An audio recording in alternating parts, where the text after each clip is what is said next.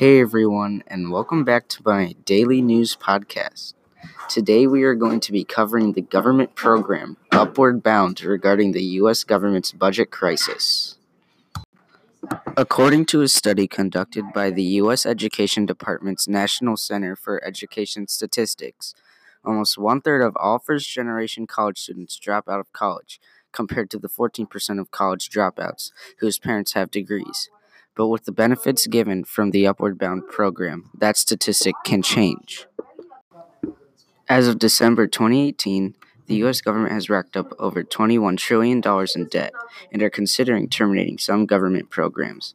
Because of this, people are starting to ask, what's going to go in the coming years? My answer regarding Upward Bound is that I think Upward Bound is here to stay despite the $355 million it costs the government. Upward Bound is a program that gives fundamental support to the participants preparing for college.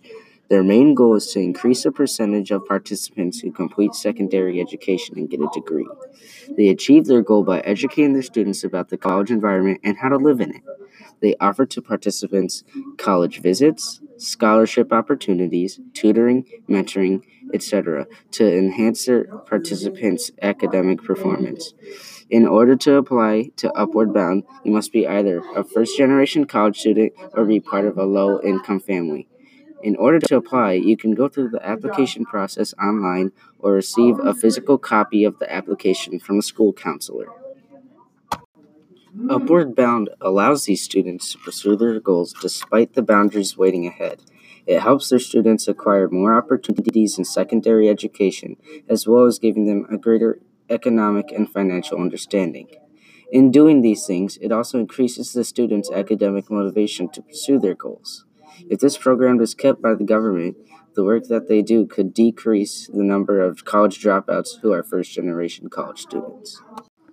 For these reasons, I think the government should keep Upward Bound because it gives opportunities to students who are less fortunate than you and me. So I have one question to ask you all. Are you willing to help another student take their Upward Bound? All right, guys, that's it for today's podcast.